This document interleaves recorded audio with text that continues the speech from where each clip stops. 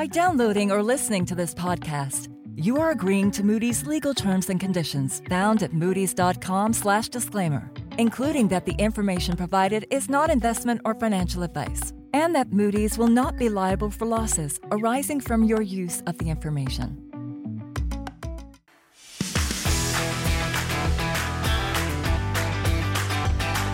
Hi, welcome to another episode of Moody's Talks Muniland, the podcast about credit dynamics in U.S. public finance. I'm your host, Nick Samuels from Moody's U.S. Public Finance team in New York. As we get set for the new year and the fourth anniversary of when COVID shut down much of the U.S. economy, it's worth wondering if any of our Muniland guests will declare that the financial effects of the pandemic are largely over.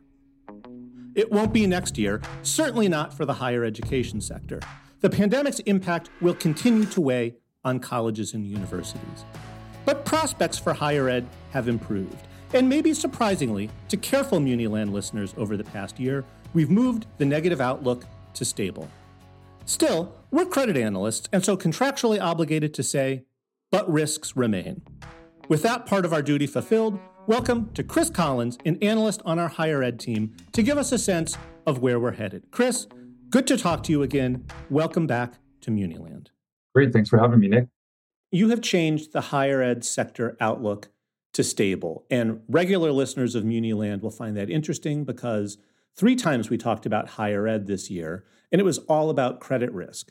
Risk from the market impacting endowment values, risk from the rise of AI, and risk to small colleges that couldn't really compete anymore and were closing. So what's driving the move to stable? Yeah, so I think before we answer that question, Nick, it's important that we take stock of where the sector is at today.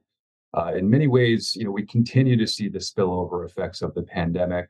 Sector-wide operating performance showed considerable weakening in the most recent audited financials, largely due to the exhaustion of federal pandemic revenue, the continued student market struggles, and the high rate of expense growth driven by inflationary pressures and market-driven wage adjustments. And so that takes us to the outlook. And there are essentially 3 main drivers behind our outlook revision to stable from negative. First, we see prospects for an uptick in revenue growth supported by increases across multiple sources. So just to put some numbers to this, our tuition survey found that sector-wide tuition revenue growth will be around 3%. And separately, state appropriations for public universities are tracking to grow by above 5%. Second, while university budgets remain under considerable stress, we don't expect there to be a material erosion in operating performance over the outlook period. So in other words, we expect that margins will stabilize, albeit at these lower levels as expense growth moderates to more closely align with revenue growth.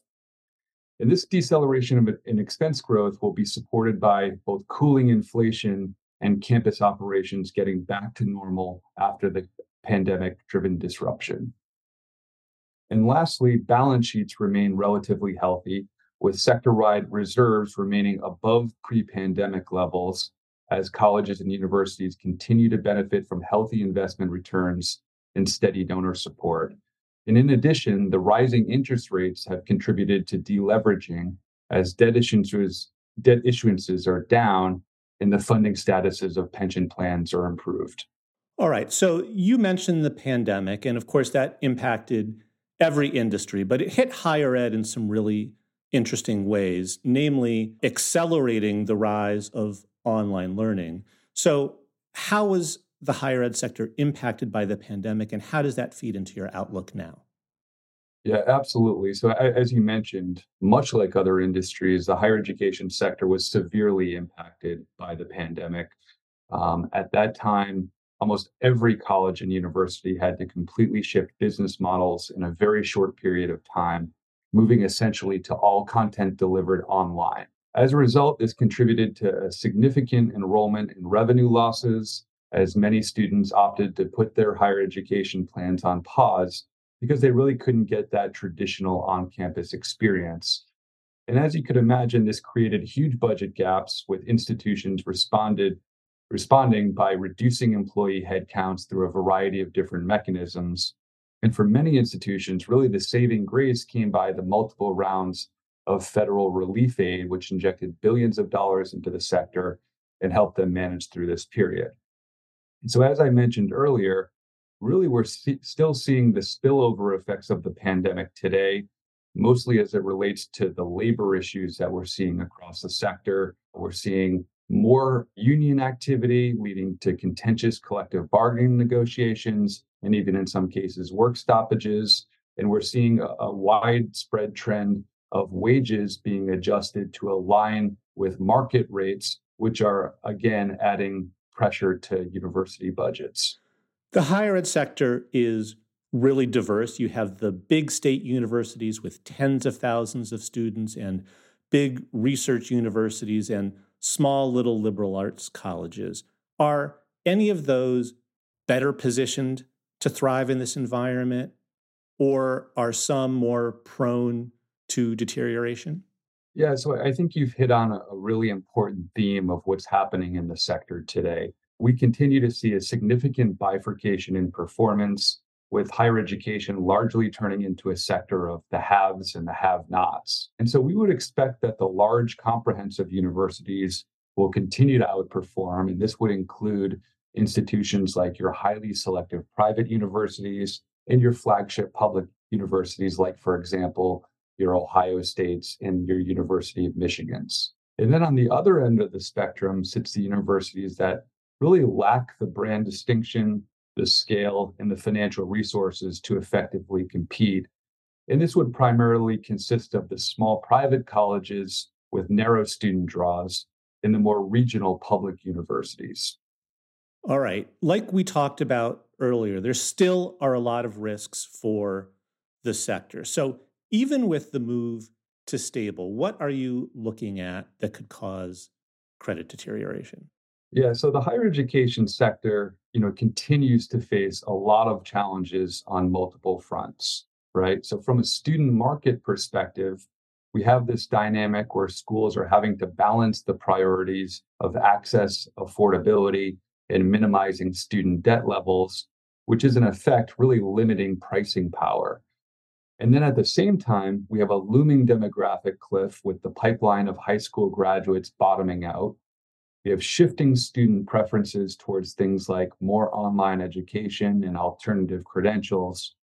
And finally, we have many questioning really the value proposition of getting an undergraduate or graduate degree. And so all of these factors put together are making for a really challenging enrollment landscape as we look ahead. And as we all know, most universities are highly tuition dependent as a means of covering their budgets. And then aside from these student market risks, there are a number of other risks on the horizon as well. So for example, if we were to see a downturn in financial markets, that could trigger a pullback in endowment values and philanthropy and erode that healthy financial cushion that we spoke about earlier. And lastly, if expense growth doesn't slow to the degree that we expect that it will, that would exacerbate the already challenging budget conditions. All right. So given all that, what could make the outlook go positive? Is there anything? Yeah, so we've spent a lot of time talking about the operating dynamics of the sector, right? So a change to positive could materialize if we got to the point where revenue accelerated and overtook expenses, leading to strengthening margins and bolstering balance sheets. Now, I think for this to happen, we would need to see expense growth moderate at a much faster pace than we're expecting. All right, Chris, thanks so much for joining us. That's all for now from Muniland. Don't forget to hit subscribe in Apple Podcasts, Spotify, or wherever you listen. Join us the second Thursday of every month. We'll talk with you in 2024.